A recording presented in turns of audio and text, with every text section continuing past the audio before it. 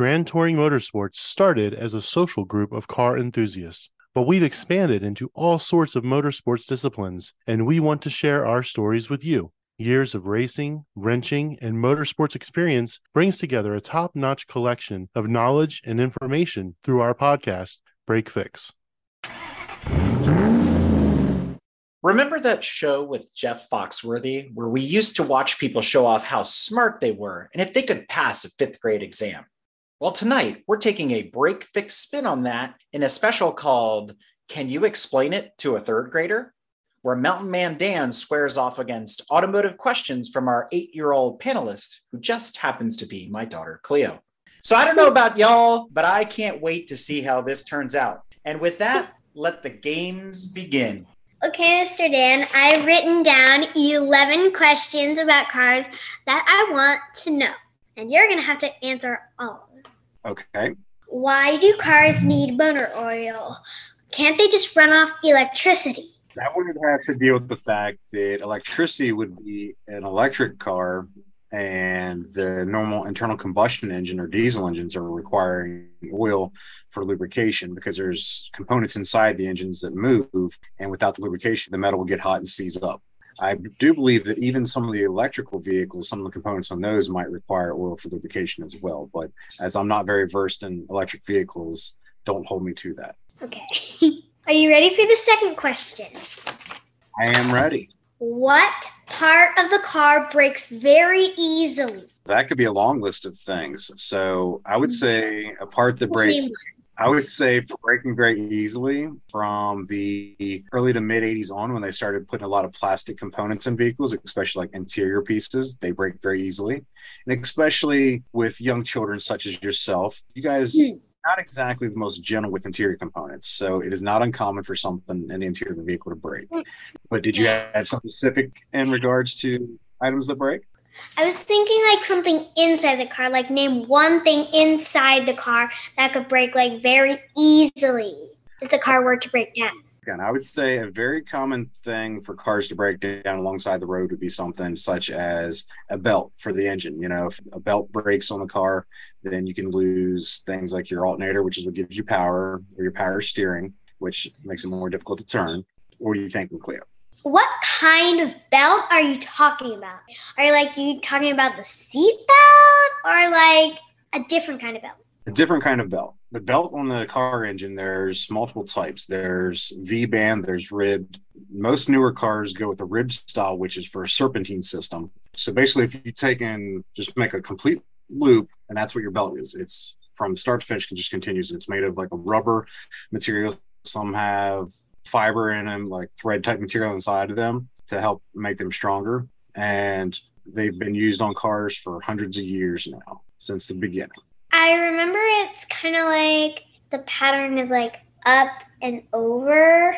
It's kind of like castle walls, how they're like this, but smaller and on a circle wheel or like a circle chain. Yeah, similar. Like when you're out in the garage with your dad and you see on the side of the engine, you'll see the belt there. And of course, we've got plenty of times we have the engines out of the cars there. And when you're paying attention to what we're doing and not just playing and writing with chalk in the driveway and stuff, we'll be glad to point it out to you. Okay. Are you ready for question 3? I think I am. What part of the car makes it stop? I'm talking about like the brake on the car. What part of the brake makes the car stop? Okay, so originally, one of the very original methods of brakes, and I believe it was with Mercedes when they first built the first vehicle, they used wood and leather material for the brake pads. The original versions were used with like a drum type system. It uses pressure to push out, and that friction causes it to slow down. And then there's also styles where they use a brake around where it's a wheel, and it will have like a strap come around it. When pressure is applied, it draws pressure on the outside of that. But with motor vehicles, it's more common to see the drum, or newer vehicles from probably the late 70s, early 80s on, they have what's called a rotor and a caliper setup. And what that does is the rotor will spin and the caliper sits on it. When you push the brake pedal, it'll squeeze in on the side of it. So it's moving freely and easily. And then when you push the pedal, it'll squeeze in on it and uses hydraulic pressure to push in on that. the friction causes you to slow down. But then there's also, other than hydraulic, on larger vehicles such as your tractor and trailers, they use air brakes. And air pressure is what actually holds the brakes disengaged. When you push the pedal, the air is released out of the valve to put pressure on. And there's also electric brakes on trailers, which it uses electromagnets to create the pressure on the shoe or the caliper to cause the friction. You for telling me the 3 first questions. Now, I have 7 more questions for you. Okay. How does the engine work in a car? Okay, so I'll go with the most common, which would be your internal combustion engine. The easiest way to explain that, which most internal combustion engines in cars are 4-stroke engines. The easiest way I was taught, it's called suck, squeeze, bang, pop. The suck phase of it is where it pulls air and fuel into the cylinder. The squeeze portion is when the piston comes back up, creates compression, and the bang portion of it is when the spark plug creates ignition to ignite the fuel and air, push the cylinder back down. The pop portion is when it releases those spent exhaust fumes out through the exhaust system. So that's the more technical, but basically use combustion to make a rotating mass, give you power that transfers to your transmission out to your power line of your vehicle. So, what is combustion? So combustion is when something ignites, and all different materials have different combustion points or flash points. So like fuel compared to diesel have different flash points. The combustion process in car engines uses the fuel, the compression, which is basically compression is just squeezing really tight. So when it squeezes that down really tight, it creates heat, which helps with the ignition process for the combustion when the spark plug ignites the fuel. Okay. Are you ready for the 5th question? I sure am. This will be a tough one. Can cars survive crashes? Depending on the extent of the crash, yes. Because many cars, when they get into crashes, and there's actually testing done, which has been done for the past decades. Companies like Volvo and Saab were very big on the safety aspects of the crashes. So they would test and purposely use like crash test dummies in the vehicles to see how it would impact the passengers. And so they would run them into walls and other vehicles and things like that just to see what the aftermath was. What they would do in that process, they'd be able to give it a rating of how safe it was for the passengers. But most accidents that occur, say somebody's going down the road and a deer comes out in front of them, they hit a deer. A lot of times they can replace the things that got broke, such as, your hood, your fenders, or even your glass and stuff. Those things can be replaced and make the car drivable again. Okay, let's see if you can do this. How does electricity get used in a car? Okay, so electricity in cars can be used in many different ways. With the aspect of the internal combustion engine, it is used to power your things like your lights, your horn, your radio, and even the fans and stuff for your heating and air conditioning. And especially all the actual entertainment you have sitting in the back, riding down the road, watching the TV and stuff. That's what powers it. And for your electric vehicles, it also uses that power to actually provide the energy to the electric motors that turn the wheels to allow you to actually drive the vehicle down the road. Mm-hmm. Where does the power come from? So whether it be an electric vehicle or an internal combustion vehicle, majority of the time, it'll initially start out in a battery. And the battery is just a cell that retains the power for you to either initially start your internal combustion engine, or with your electric vehicles where it provides all the power the whole time. And then once the internal combustion engine is started, it has something either called a generator or an alternator, which most modern vehicles from the, I would say, 50s on have alternators. That is what puts out the power to the system after it's actually up and running. And then it acts very similar to a generator, but alternators are the more modern technology of creating the power from a rotating mass. The alternator basically, it has a lot of copper coils in it, and then inside of that will be an armature. And as that spins, it creates essentially electromagnetic force to put power out. Okay, Mr. Dan, do people race in old-fashioned cars? Yes, they do. And there are actually leagues out there for just the purpose of racing the older vehicles still. I don't know any of the specific names of the classes or the organizations off the top of my head, but there are plenty of them out there where they'll still run like the older open wheel cars, and even I think they've even had some where they use some like the steam powered vehicles to race as well. A lot of those things happen, and even within other than cars and the agricultural community, people still take out their old tractors and things that are steam powered, and they'll do tractor pulls and such like that using the old steam powered tractors as well as the old diesel and things like that as well. Has anyone who has driven an old-fashioned race car ever won a race? I would say yes, because normally any of those races that occur, there's always going to be a winner. Now, if those older vehicles are racing against newer cars, it's definitely more difficult for them to win the race. But most of the times they have those races, they're racing against cars that are similar in power, weight, design, so that's more of an even match for them to race against their competitors.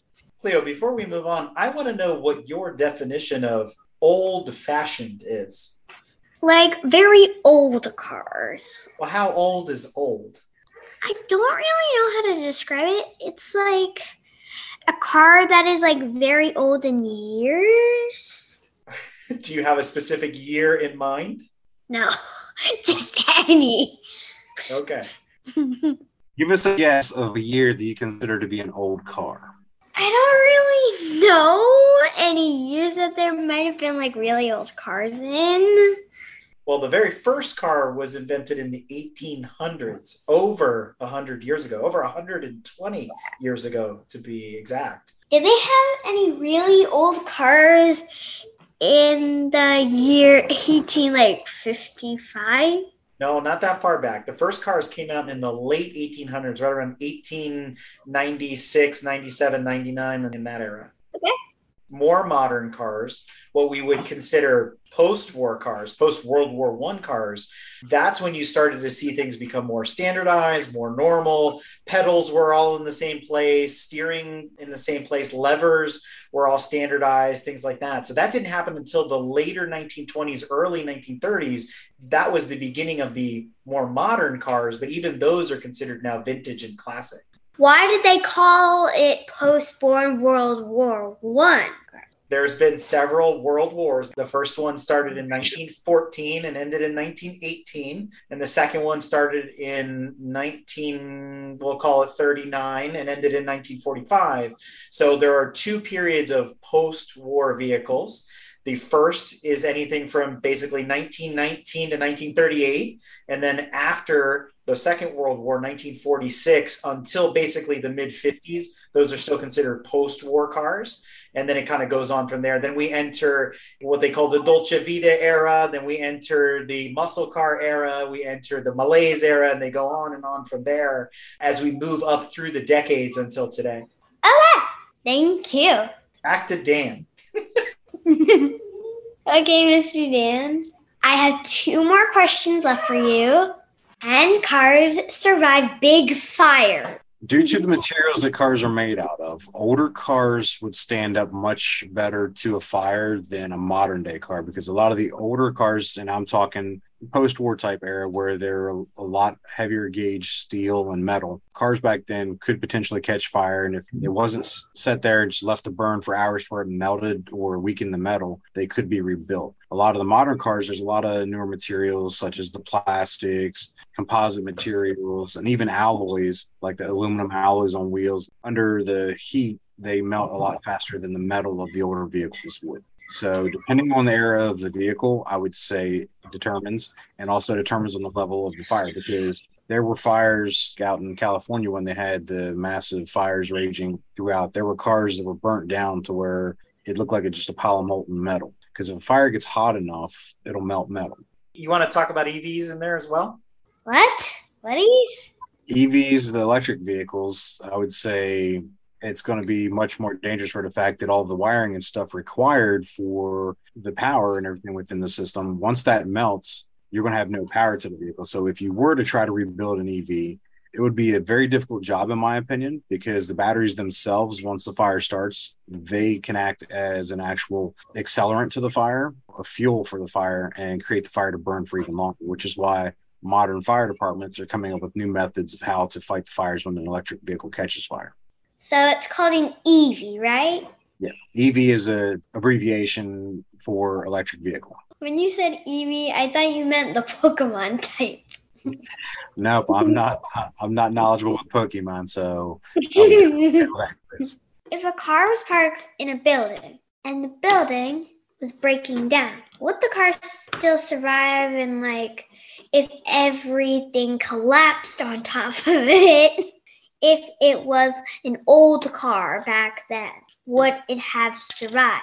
There is potential that the car could survive because if we're going to look at, say, the older vehicles like the 1950s, 1960s vehicles, heavier metals or even prior ones to that, a lot of the buildings during that time were made from wood. So some of the wood, as it gets older and gets rotted, it'll be less dense. So it falling on the car could potentially like create some dents and things.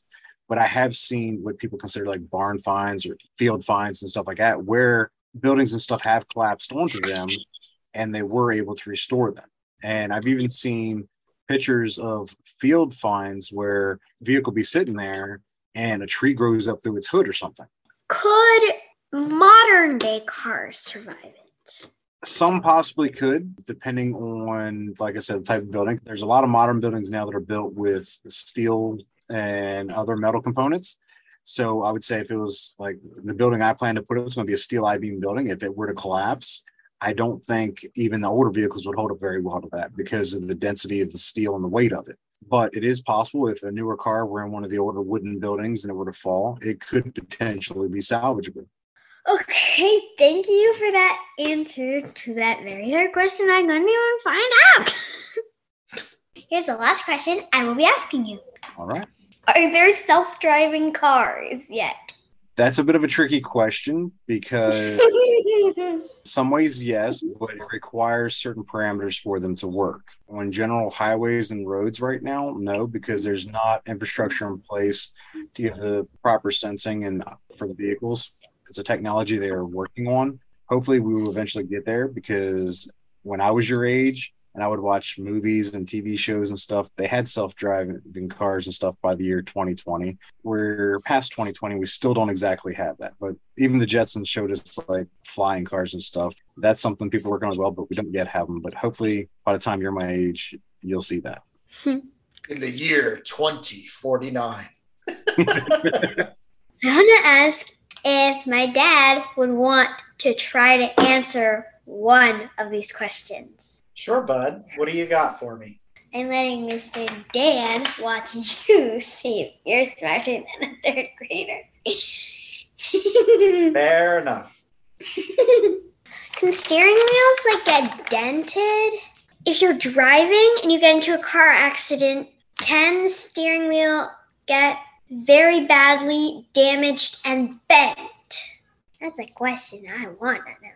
Well, it really depends on the type of accident. In the old days, there were many steering wheels that were made from different materials, namely, let's say wood, lighter metals, things like that. So they don't have the same safety ratings that the modern pieces do, which means they were more prone to breaking and bending, denting, things like that based on the type of accident. The cars themselves weren't nearly as safe as they are today. Steering wheels today have airbags in them to try to protect you from hitting them with your body, which was one of the causes of them bending or breaking, was the weight of your body and the force of your body hitting those steering wheels in an accident. Is it likely that a steering wheel today would dent or bend? Probably not. It'd have to be pretty extreme for something like that to happen. It'd be a pretty nasty accident. So in the old days, yes. Today, not so much. Got it. Thank you for answering that question. You don't have any more? That's it? Just 10? 11? I had 11, but you answered the bonus 11 question. So what if we asked you a couple questions? What if we turn the tables here and have Mr. Dan ask you some questions? Oh, God. Okay. I know nothing about the subject. I'll try to think of something pretty simple. Let's see. Okay, what is your favorite car? I don't really know the different types of cars, so I don't really know which one to choose. But I would probably say the same type of car that my mom's car is. Like, don't know what type that is. Are we talking about the spaceship van? What? Your mom's spaceship van. It's a minivan. I know, but it sounds like a spaceship when it's running off the battery portion and not the engine, since it's a hybrid. Well, I'm just gonna have to go with it. Speaking of your mom's van, how's this? That is considered a hybrid. Do you understand what that means when they talk about cars? Because we've spoken about internal combustion. Like it's an electric car because it runs on electricity. Yep. It also has a gas engine, which is what makes it hybrid. So it can run on both, depending on the situation. And it allows you to have the reliability of the internal combustion engine if your batteries go dead. Okay. You answered a question, and I also answered a question for you. So, Cleo, you've been coming to the racetrack since you were a baby. What do you think of that experience? What's it like at the racetrack? So, first off, I like it because I get to see, like, who's the winner at the track and stuff. And I also get to see, like, friends and family and stuff. But my favorite part is actually hearing the noises because it's fun, like hearing the different car sounds, trying to memorize which sound is which when it comes past you. So I really like enjoying that.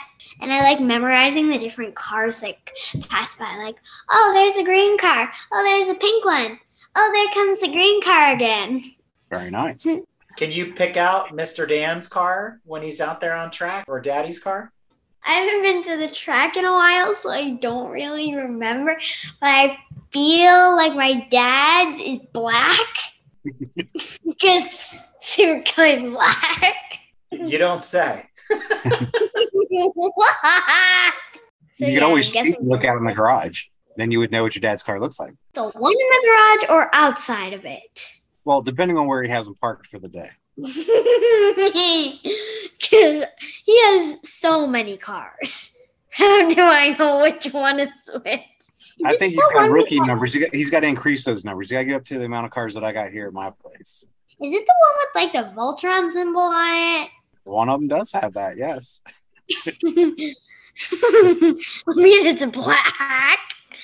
But I do not remember what your race car looks like, Mr. Dan. Well, it's been a while since you've seen it. It's got a lot more stickers and decals on it now than when you saw it last. So hopefully you'll make it out to one of our upcoming events and see it again. What's the easiest way to remember a car as it goes by on the track? Do you know? No. I just figure out its colors and what sounds it makes. And try to memorize the label on the front of the car. Because every car has like this different label saying which brand it's from.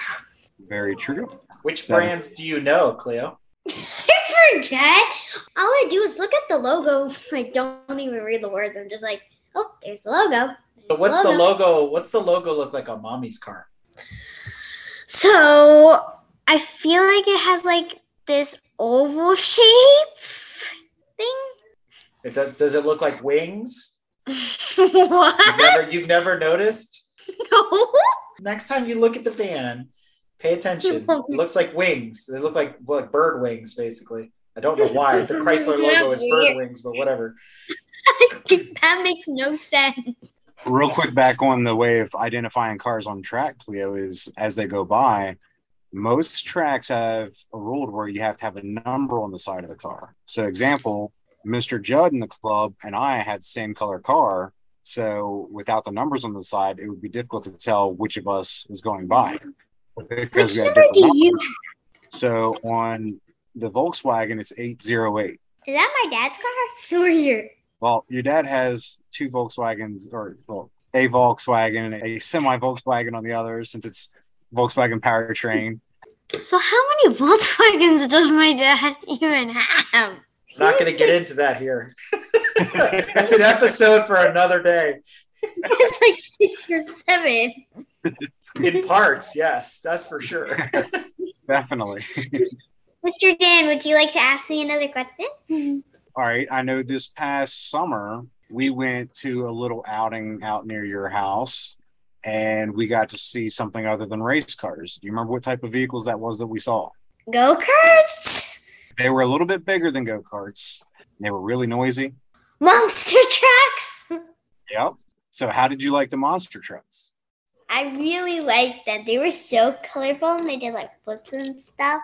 And I really liked it.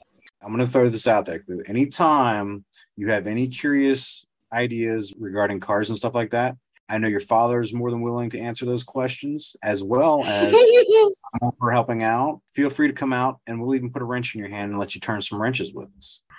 Seriously? Sure. I'm going to get to fix the car. I'm sure your father might prefer to be one of my cars, but we can make that happen. Yeah. But you're never too early to learn, right? You're never too early to, change the motor oil on something. So you have to teach me. That's right. That's right. Well, folks, that was an interesting round of questioning for Mountain Man Dan. And the more I think about this, the more it makes me wonder what we were like as kids. What kind of questions did we have? I know we spent a lot of time in the garage, under the hoods of cars. And it does remind me of something very, very important, which is make your kids part of your life, especially if you're in the motorsports community, because they are the future. They are what's keeping this going in the year 2049, when hopefully there still are race cars and organizations out there that allow them to go explore, drive, enjoy all the things that we've come to know to be normal in our corners and disciplines of the motorsport world. So Cleo, I can't thank you enough for coming on the show and asking us some really tough questions and getting to know cars a little bit better. And hopefully we'll see you at trackside this year. You are very welcome. And I'd like to throw in a little additional tidbit for the listeners out there when it comes to bringing the children involved into our sports and stuff. For myself as a kid, math initially was one of my weak points, and fractions were the death of me as a child. And if you bring a child into the garage and you've got your standard sockets sitting there, seeing the numbers and actually being able to correlate the numbers to a physical size, that is what allowed me to learn my fractions as a kid. Children Cleo's age and even younger that are learning fractions, in my opinion, that's a great way to have your kid involved with what you're doing and learning at the same time. All right, Cleo. Well, if you're done, we can let you go. It's almost bedtime anyway. Thank you for having me. Pleasure to see you, Cleo. Pleasure to see you too. If you like what you've heard and want to learn more about GTM, be sure to check us out on www.gtmotorsports.org. You can also find us on Instagram at Grand Touring Motorsports. Also, if you want to get involved or have suggestions for future shows, you can call or text us at 202-630-1770 or send us an email at crewchief@gtmotorsports.org. We'd love to hear from you. Hey everybody, Crew Chief Eric here. We really hope you enjoyed this episode of Break Fix, and we wanted to remind you that GTM remains a no annual fees organization, and our goal is to continue to bring you quality episodes like this one at no charge. As a loyal listener, please consider subscribing to our Patreon for bonus and behind-the-scenes content, extra goodies, and GTM swag. For as little as $2.50 a month, you can keep our developers, writers, editors, casters, and other volunteers fed on their strict diet of Fig Newtons, gummy bears, and Monster. Consider signing up for Patreon today at www.patreon.com/GT Motorsports. And remember, without fans, supporters, and members like you, none of this would be possible.